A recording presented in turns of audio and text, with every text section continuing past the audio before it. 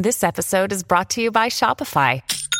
Forget the frustration of picking commerce platforms when you switch your business to Shopify, the global commerce platform that supercharges your selling wherever you sell. With Shopify, you'll harness the same intuitive features, trusted apps, and powerful analytics used by the world's leading brands. Sign up today for your $1 per month trial period at shopify.com/tech, all lowercase. That's shopify.com/tech.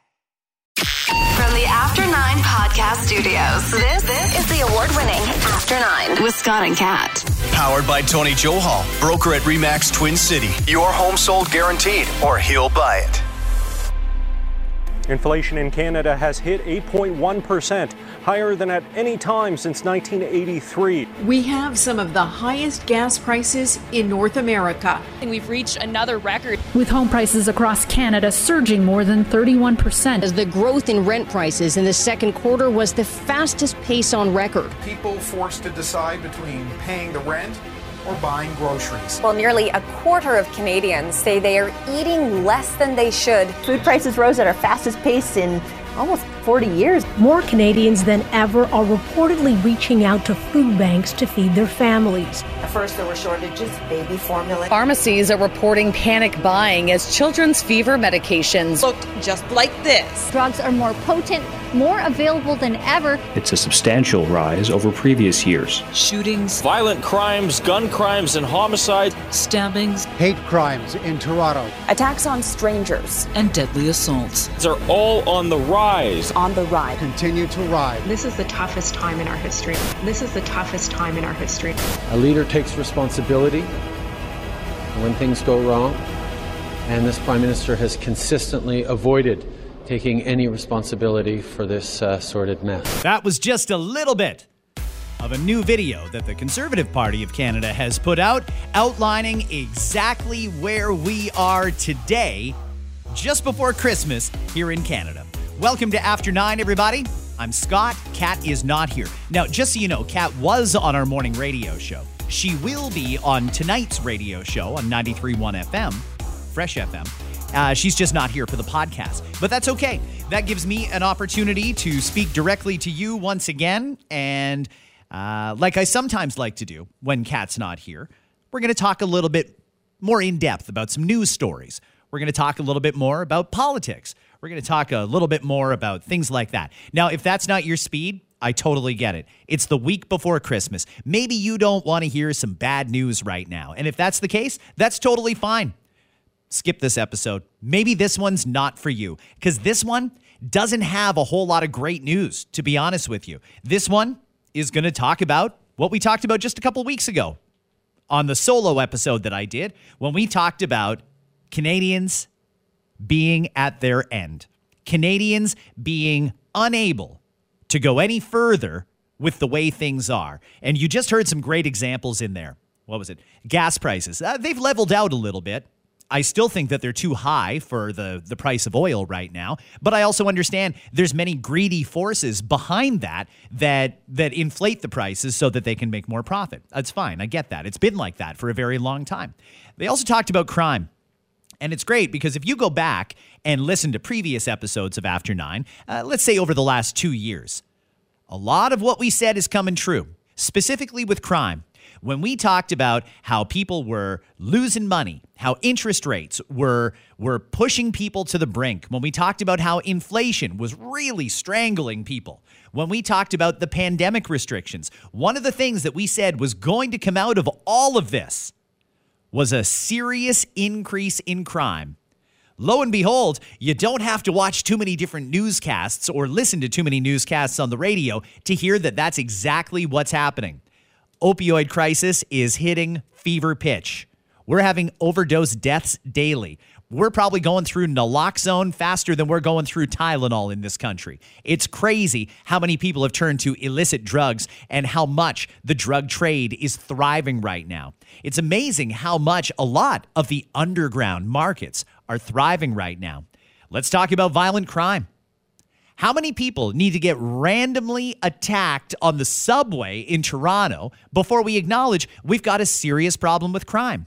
Now, we're always going to have a problem with crime. We're never going to live in a perfect society, but we do know that these issues get amplified when the economy is bad. When people don't have money, they get desperate. Some people will turn to the underground markets and they'll participate in that, whether it's buying or selling, or maybe they just turn to the drugs to forget all about it. Maybe. Others are going to do things like rob banks, rob people, steal cars. They're going to try and acquire illegal firearms. They're going to do all of those things because people are getting desperate. And when we spoke 2 weeks ago, when it was the solo episode, I believe it was on a Wednesday 2 weeks ago, the title of that episode is Enough. Canadians Can't Afford This Anymore. Go back and listen to it if you didn't hear that episode. I personally thought that was one of the better ones that I've ever done solo. And today, I want to touch on some of those themes again. Have things gotten any better? We got another interest rate hike likely coming in early 2023. And, we were led to believe when Tiff raised the interest rates earlier this month that would be it. We should be close to the end of the cycle. Well, now they're not so sure. It's because they're still not looking at the areas of the economy that matter. They're still hanging their hats on export numbers, GDP, obscure facts. They rely on stuff like that so that they can go ahead and continue to raise rates, and they can sleep at night saying, oh no, the economy is still hot. We've done it all right. Well, one thing that I think has become more and more and more prevalent in the last 2 weeks is just how stretched Canadians are. And nobody's talking about that. In fact, anytime the opposition, whether it be the Conservatives or the NDP or the Bloc or the Greens, the government doesn't like to answer questions when questions about the economy come up. And I'm really not sure why that is, unless it's just because they too, like the Bank of Canada, don't want to acknowledge that we've got a real problem right now. And the problem isn't just inflation. They'll acknowledge there's inflation. Yes, there's inflation. Yes, it's a worldwide phenomenon. It's not just Canada. It's worldwide. And now they're slowly starting to come around to the fact that maybe it was government spending that brought all that on. It's hard for them to deny because even the Bank of Canada has acknowledged that government spending is behind the inflation. And to try and combat the inflation, they're raising interest rates at an alarming rate. 7 interest rate hikes in 2022. It is mind-boggling that people can still be in their homes. Although I do think the other shoe is going to drop early in 2023. I think that's when we're really going to start seeing the effects of this rapid rise in interest rates. And I think at some point we're going to have to prepare ourselves for what's coming. There's going to be people who lose their homes. There's going to be foreclosures. And if we get a recession on top of that, which I've maintained since the summertime, we're already in, it's very bad right now, then pile on the job losses and such. And those people who don't necessarily have to worry about the rising interest rates because they're locked in for another year or two. Well, it's a little different when they don't have a job, when people are losing their jobs like crazy. So I think that we're going to go through a real traumatic time in 2023. It doesn't seem like next year is going to be any better than 2022. In fact, it seems like it's getting worse. And again, it all comes back down to interest rates. This is a prime example of the cure is worse than the disease. Nobody likes high inflation. I don't like going to the grocery store and seeing $3 for a can of this or that used to cost 69 cents. No, nobody likes that. Is it sustainable? Not for very long. I mean, people have to eat. Let's be honest. They have to eat. And they shouldn't have to rely on food banks to do that. Well, there's only so much money to go around. And the solution for those inflated prices at the grocery store seems to be raise interest rates. And in Ottawa, when you talk to one of these politicians, or if you actually get to talk to someone from the Bank of Canada, they'll try and convince you that no, raising interest rates is actually a good idea. We have to raise interest rates to get the inflation down. I think if you go around and ask most people right now, would you rather deal with 7, 8, 9% inflation, or would you rather deal with an extra $1,500 to $2,000 a month on your mortgage? Or would you rather pay $2,300 a month on average for a 1-bedroom, 500 square foot condo to rent? I don't think too many people would take that deal. I think most people would probably continue to pay those highly inflated prices at the grocery store so that they can save even bigger money on the interest rates. But they're going to keep raising interest rates. They've got a plan. This seems to be all cooked up somewhere in the world, and the plan seems to be raise interest rates as much as you can, and if people lose their homes, so be it. So be it. They should have been better savers. They shouldn't have taken out so much debt. That's what the unsympathetic bankers will have you believe. And that's fine, because if you lose your home, now there's lots of people that'll buy it. There's no shortage of people that we can bring to Canada, and they've got lots of money, and they'll buy up those homes that we can't afford to live in anymore. It's pretty scary stuff if you think about it. And as this is happening, as both Canada and the U.S. are doing the exact same thing, raising interest rates to try and tame this inflation, they say, if that still is the goal, you can notice a few other similarities that are happening. Have you noticed the big push to get gun control legislation through in America? Joe Biden's talking about this a lot, and that makes a lot of sense. I mean, America seems to have a real gun problem. They have a lot of mass shootings down there. I think a lot of it is linked to the economy and to mental health issues. I don't see what else it would be. I don't think people are going out committing mass shootings just for fun. I think that there's a real problem in America. And the fact that they're very well armed down there, there's not nearly as many checks and balances on the guns in America as there are in Canada. And you can get much more assault-style weaponry down there than you can get here. In fact, here, that's on the prohibited category, and you need a very, very, very special license that almost nobody has to be able to buy an assault-style weapon. You can get a restricted gun license in Canada and get a handgun or get a high-caliber rifle. But for the most part, the guns that are in Canada legally are hunting rifles. And while America is tackling gun violence, trying to anyway, they're trying to get some common sense legislation passed down there. We're doing the same thing here, but we don't have the same problem here that they have down there. But that's not what our government is telling you. Our government is trying to present to you that there is a clear and present danger that, oh my God, we've got to ban the guns. And I'm wondering why. How are these two things happening simultaneously when they are extremely different situations? America does have a problem with guns. They have a problem with mass shootings. They've got a problem with crime in general. Well, we too have a problem with crime, but we don't have the same guns on our streets. We also have vetted, RCMP-approved gun owners in Canada. They've actually been checked by the police. I don't understand how our priority went to the guns. I'm not really sure why that was something that needed to be dealt with right now, other than it's an organized effort between Canada and the U.S. Take away the guns. Why do they want the guns taken away exactly? I don't know. I'm really not sure, but there's a real push here. And I thought that when Carey Price put out his tweet and pointed out that the government was going to take away actual hunting guns, that the government might back down because they were embarrassed at that. They did not like someone as universally well-respected like Carey Price coming out to say, no, this is not right. This legislation is wrong. What the government is doing is wrong. They didn't like being called out for that. So they kind of alluded to, well, okay, we'll go back and revisit it. We'll revisit the gun issue, and maybe there's a few in there that shouldn't have been in there. Well, Justin Trudeau just recorded a year-end interview with CTV News. And in it, he had a really interesting statement. In it, it's very clear he's not going to back down on that gun legislation. Let me read you the exact quote from this interview that's going to air on either New Year's Eve or New Year's Day on CTV. He said, our focus now is on saying, okay, there are some guns, yes, that we're going to have to take away from people who were using them to hunt. But we're going to also make sure that you're able to buy other guns from a long list of guns that are accepted and are fine for hunting. Justin Trudeau's not a hunter.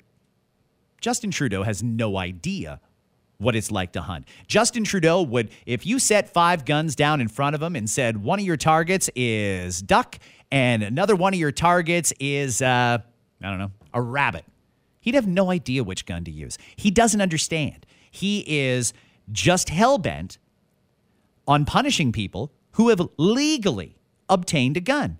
people who have gone through the process. They've taken the safety course. They've waited the cooling off period. They've been vetted by the RCMP. Their spouse has approved of them having a gun. Their local police force has approved them having a gun. And again, they're fully safety trained, and they have to abide by some pretty serious restrictions on those guns. How they're stored, where the ammunition is kept compared to where the firearm itself is kept. There are so many rules and restrictions on legal gun owners in Canada that I'm shocked we're even having this debate. And then again, I look down at what's happening in America and I have to think, what's the connection here? Did Trudeau use mass shootings in America as a reason to take away hunting rifles in Canada? Is that what he's doing? Or is the goal, there and here, to just disarm the public? Well, I don't know that you're ever going to get a clear answer on that, because there's also a fairly big effort right now to suppress information. We're now learning more about Twitter. This is part of Elon Musk taking over. And when Elon took over, he said he had one goal: free speech. He also wanted to make it public what happened over the last couple of years, the information that was suppressed. And sure enough, in the latest dump of Twitter files, now we're learning that, yeah, there was a very serious news story about Joe Biden's son that possibly involved Joe Biden himself that would have come out right around the time of the U.S. election between Biden and Trump. And as you know, it was very, very close. This story may have tipped the balance. It was suppressed. It was taken away from the people. The people weren't allowed to see or hear that story. They just weren't allowed to. And it was the actual government that stopped it from happening. Here's a question that was just asked yesterday at the White House. The latest Twitter files showed that the intelligence community was actively involved in discrediting the Hunter Biden laptop story. Does it bother the president and those at the White House that a government agency like the FBI was involved in suppressing a legitimate news story? Again, I'm just going to refer you to the FBI. I'm not going to comment from here about that. The White House has no comment on a story that involves the federal force suppressing a news story from the public that had election implications right before an election? Wow. Does that sound right to you? I mean, shouldn't we have legitimate news stories from legitimate news sources and be able to make up our own mind? Or does the government control what information we're allowed to hear and what information we're allowed to see? Because it kind of seems like that's what's going on here. Let's talk about Elon Musk for a second. Elon Musk took over Twitter, and he's made no secret about the fact lately that he is not supporting Joe Biden's party, the Democrats. He's made it clear that he is a Republican. Okay, that's fine. We all have a political view. Sure we do, obviously. It is amazing how quickly people turned on Elon Musk when they found out he was a Republican. Oh my God. He's a right-leaning individual. Well, shit, we've got to discredit this guy. We've got to do everything we can, even though he was a hero for taking regular people into space, for doing what NASA couldn't get done, a cost-effective launch into space. He set up an internet network of satellites in space. He has managed to not just go into space, but also return safely in an environmentally friendly way. You know all those booster rockets full of jet fuel that used to just fall into the ocean and do God knows how much damage to the ecosystem? No, now they just safely return and land on the launch pad. There's a lot of things like that Elon Musk has done, and we haven't even started talking about Tesla. I don't know that Tesla or electric vehicles in general are as green as we're led to believe, because they certainly do leave a strong carbon footprint in extracting the minerals that are needed for the batteries to fuel those cars. But let's just go on the assumption that they themselves, the vehicles, don't use any gasoline. So, all right, if we're not burning fossil fuels, it's got to be better than we had. And people loved him for that. That was super creative. Incredibly complex to design, but he did it and he made them mainstream. All of those accomplishments are forgotten because, God forbid, Elon Musk is going to expose some really fishy things that happened around the last U.S. presidential election. God forbid, Elon Musk is actually going to allow some of these voices that have been silenced by the big social media companies to have their voice back. I'm team, let's hear what people have to say. I'll be honest with you, I think it's a mistake for Donald Trump to run again. I think Donald Trump, who has now been recommended for criminal charges based on the January 6th insurrection at the U.S. Capitol, they actually recommended criminal charges for him. Whether or not they actually get laid remains to be seen, and then they would actually have to get a conviction, which I think many legal experts agree is going to be a stretch. Probably is. But because Donald Trump is still threatening to get back into politics, they're still going after the guy really hard.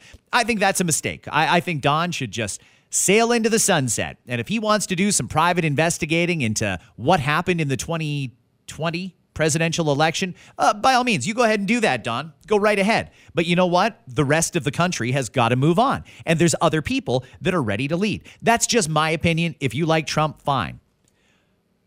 I don't agree with him on a lot, but I certainly don't think he should be silenced. I don't think anybody should be silenced. I've got a choice. I don't have to follow Donald Trump if I don't want to hear what he has to say. I don't have to follow Randy Hillier if I don't want to hear what Randy has to say. And you know what? Silencing people that you disagree with is a very slippery slope. But that's what the social media companies endeavored to do, because Elon came out and said, no. We're not going to ban these people. We're not going to silence these people. They're out there. And as long as they abide by the basic guidelines, as long as they're not promoting violence, they're not promoting hate speech, that sort of stuff, then they're allowed to have their say. Nope. There's a lot of people, particularly in government right now in Canada and the U.S., that don't want you to hear their opinion. They don't want you to hear the other side of the story. And frankly, I can't really figure out why, other than information is being weaponized. Some of it's being kept away from it. And then what we do get is very, very controlled and very, very targeted. I don't know where we go from here with Elon Musk, but let's be honest. He ran that poll. Hey, should I step down as the head of Twitter? First off, I hope everybody understands that he's not leaving Twitter. It's not like he's selling the company or he's not going to have any say. He is still very much going to be the guy in charge and the guy calling the shots. It would just be a different figurehead that's basically in charge at Twitter. So nothing really is going to change because Elon's going to appoint someone who he thinks can promote the platform and someone probably that's like-minded. Elon's not going anywhere, but it's amazing how many people went and voted for that and thought, yeah, this is a good opportunity to get rid of that guy because he wants to let people that I disagree with have a voice. I'm wondering how many people actually know why they don't like Elon Musk all of a sudden. Because like I said, this guy was a hero for a long time. This guy changed the world in a lot of different ways. And now all of a sudden, he's got a majority of people on the Twitter poll saying, no, got to get rid of Elon. But I'm wondering why. What specifically makes you think that he's a bad guy now? If he was such a great guy before he bought Twitter, is it just over information? Is it just because he's going to reveal some stuff that might affect the political party you like from getting into power? Is that why? Did he do anything to you? Did he do anything to your family? Do you disagree with everybody being able to participate in the conversation? With people having a choice about who they do or don't follow? Really? That's why you don't like the guy? I think that it was brilliant what Elon Musk did. He did that poll asking the question if he should be the one to go because it was a bot trap. And now they can go through and they can look at all the engagements with that, and that helps them isolate where the bots are coming from. I don't know if we'll ever know what the actual user vote was because we know there's a lot of bots on Twitter. And that's one of the things that Elon Musk has said for a long time he wants to get rid of is the bots on Twitter because they are influencing the conversation. Those bots are trying to sway people's minds about a lot of different things. If he gets rid of those and it's an actual conversation between people, you might be surprised. There's still going to be people on there that you disagree with. There's still going to be people on there that you agree with. But it'll be a lot more balanced when there's not an algorithm that is determining what you do and don't see and suppressing certain news stories. It's very, very, very frustrating to me that this is even an issue. I thought, if nothing else, we could probably agree that when it comes to freedom of speech, when it comes to having an opinion, having a say, I thought we might be able to agree that everyone is allowed to participate in the conversation, not just the people that we agree with. Let's talk about ethics for a second. Mary Ng, Canadian Member of Parliament, found to have violated the ethics code, not stepping down. Do our ethics not mean anything anymore? I mean, we in the past, prior to this government, had some politicians who were accused of doing wrong towards the taxpayer and the Canadian public. They stepped down or they were fired. At the absolute least, they were shuffled out of their well-paid cabinet position back to the backbenches. Those are usually the three remedies. In this case, it doesn't look like anything is going to happen to a member of parliament who awarded sole source contracts to one of her best friends, who's also in the past been a pundit on CBC, controlling some of that messaging that's coming from the national broadcaster. It's crazy that nobody is going to make her step down or give her that ultimatum, step down or you're fired. How?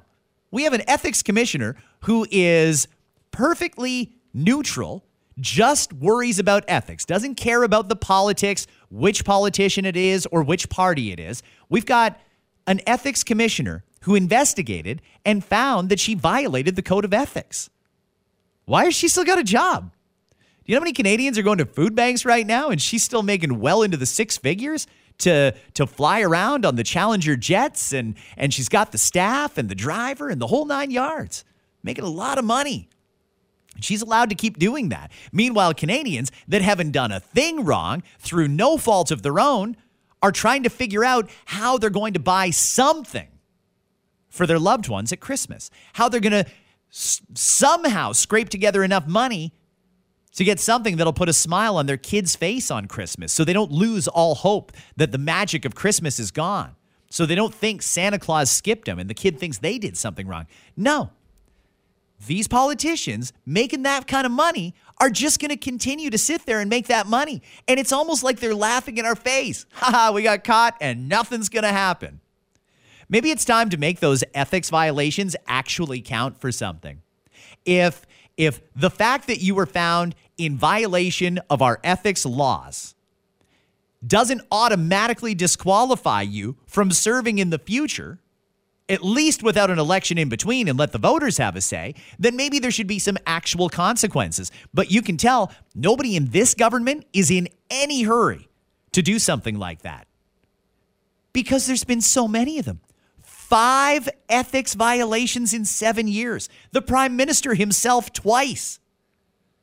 Given that he's been caught twice, I think it's highly unlikely we're going to see any tangible consequences. But this is one of those things that we need to talk about as a country. Do ethics matter or don't they matter? That's federal. Let's talk provincial. I'd also like to talk about promises. How many times have you heard a politician promise this or that when they wanted your vote and then they didn't follow through when they got elected? One of the things that came up in the last election, Doug Ford, clear as day, said, I hear you. I know you don't want me to open up the Greenbelt. I'm not going to open up the Greenbelt. Now, I don't know why he would say that, because there are some areas in the Greenbelt that are probably better than others if you have to build houses in a rapid fashion. And we do need to build houses in a rapid fashion. Otherwise, we're going to see these $2,300 a month rent for a 500 square foot one-bedroom condo get up to $3,000 or $4,000. I don't know how high it's going to go, but we've got a real supply issue here. So yes, we have to build. Some of that may in fact go on the Greenbelt. But Doug, you said you weren't going to do that. Why are you doing that? People took you at your word when you said you weren't going to reopen the Greenbelt. And I understand the argument. I've heard it. How many times did Kathleen Wynne and Dalton McGuinty open up the Greenbelt? How many times did they allow development on the Greenbelt? I get that argument from the Conservatives, but it doesn't change the fact that you said you wouldn't. And now if you're going to do it, you should probably come back to the voters and let us have our say. Promises have to mean something. There needs to be some integrity from these people that are running. Enough of this game where we say one thing to get elected and then do something completely different. You know, it's funny how much stock the political parties put into opinion polls. And I don't think the opinion polls are necessarily that accurate. I think the polling companies, in some cases, have some very strong political affiliations, definitely some strong political beliefs. Are they helping to influence the public and how we think by putting out polls in a certain way, or by only asking people from a specific demographic? Maybe. I don't know. I don't work for those polling companies. However, I would say that I think they all agree that right now we've got a sitting prime minister who's down around 30% popularity. If an election were held tomorrow, less than 1 in 3 would vote for the guy. That being the case, maybe it's time to accelerate the election talk. Maybe it's time for the governor general to come and say, yeah, I know that technically you haven't lost the confidence of the House, but it really kind of feels like you've lost the confidence of the people. So let's dissolve this parliament while we're on a Christmas break anyway. And let's have an election in the spring and see where we go from there. We can't do that in Canada. We can't. Even if it's blatantly obvious and everybody fucking hates the guy. And I'm not saying everyone does. Don't get me wrong. I know the prime minister is surrounded by people that love him. There's still people in Canada that think he is a true rock star. And I'm not going to say you're right or wrong, but I am going to say that the polls all do seem to agree it's less than 1 in 3 that would vote for the guy if an election were held tomorrow. Why don't we test that out? If it's obvious that there's that many people that disapprove, if it's obvious that we've got more Canadians going to food banks than at any other point in history, if it's obvious that we're in a recession but the government won't acknowledge it, if it's obvious that this attempt to take away guns, even though there's not a gun problem, and there's certainly not a gun problem with law-abiding hunters, then maybe it is time for the governor general to say, this doesn't seem right. But again, that's not how our system works. But these are things that we should be talking about. How can we make things a little more representative of the people? How can we make our leaders just a little more accountable? I think a lot of people would love to see a little accountability. I think a lot of people would love to see a little humility. Do you know how much credit I would give the prime minister if he would actually come out and say, I get it. Yeah. I mean, I know the numbers that the Bank of Canada are looking at don't say we're in a recession, but Jesus, all you have to do is walk down any neighborhood street and knock on a few doors and you'll find people that are so strapped right now. They're really struggling. They can't take any more interest rate hikes. They can't even go a few more months at the current rate. I think you'll be able to find people that are really struggling with the cost of food right now and the cost of rent, and the government could come out and acknowledge, hey, listen, we've ended up in a real shitty spot here. We are going to work with you. We're going to work with every level of government in this country to try and solve this problem immediately because it really can't be delayed any further. There are solutions. There really are. But it's going to start with making some change and admitting when you've made a mistake. Is Doug Ford going to come out and say, hey, listen, I know I said I won't reopen the Greenbelt, but I've got to get these houses built. And frankly, the reason I can't build them here, and here is this. The reason I need to build them in Greenbelt is this. Just want a little more information. I want a little bit of accountability. I want these leaders to acknowledge that we're not happy. And I don't think many people are happy right now. No matter what party you like or what stripe you wear, I don't think there's many people happy right now. There's been a sharp increase in the amount of hate crimes that are happening across this country. We are so pissed off at the government that we're really going primitive on each other. Like I said back at the beginning of this episode, violent crime is getting really, really scary right now. Innocent people are being attacked at random by strangers in the subway and on the streets. That's how bad it's gotten. I don't understand why nobody wants to acknowledge the actual problem. It's like they're so political that they've lost all humanity. It's like they've lost all common sense. Something has got to change. And I really, really hope that over the holidays here, our leaders will take a second and reflect on the fact that we have a real problem in this country. I'd also kind of like to hear what the plan is. Like I said earlier, again, I don't think that they're ever going to come out and say, yeah, the Canada-U.S. government is really working in tandem right now to try and de-arm the public for something else that we've got planned in the future. It's kind of the way it feels. You know? Why else would Canada be going after hunters' guns? It doesn't make sense. Why were valuable pieces of information withheld from the public intentionally that could have had an impact on the election 2 years ago in America? Why was that withheld? Why was the FBI involved in suppressing that information? We have a right to ask questions. We have a right to question our leaders. It's a responsibility of all Canadians that care about this country to question what's going on here. And I hope you're having these conversations amongst yourselves. I hope it's not just me here from the bully pulpit raising some red flags. Have a great day, everybody. We'll see you tomorrow. The After 9 podcast is powered by Tony Johal, broker at RE/MAX Twin City. Your home sold guaranteed or he'll buy it. Hi, it's Shauna, and I might be a bad parent because my kids think French fries are vegetables. Hey, it's Ryan, and I might be a bad parent because I went out for wings when my wife was in the hospital after giving birth. Johnny here. I might be a bad parent because in my house, the tooth fairy gives pocket change. But we're not alone. Len emailed us and said his 6-year-old daughter's Tarzan moment going from love seat to lazy boy by curtains made him more proud than any dance recital. And Andy left his 2-year-old at the rink. All right, guys, I'm sure we're not alone. Like Andy's kid. For stories and confessions like this, make sure you check out our podcast. It's called Bad Parents, and it's available wherever you get your podcasts. I left a glove at the rink.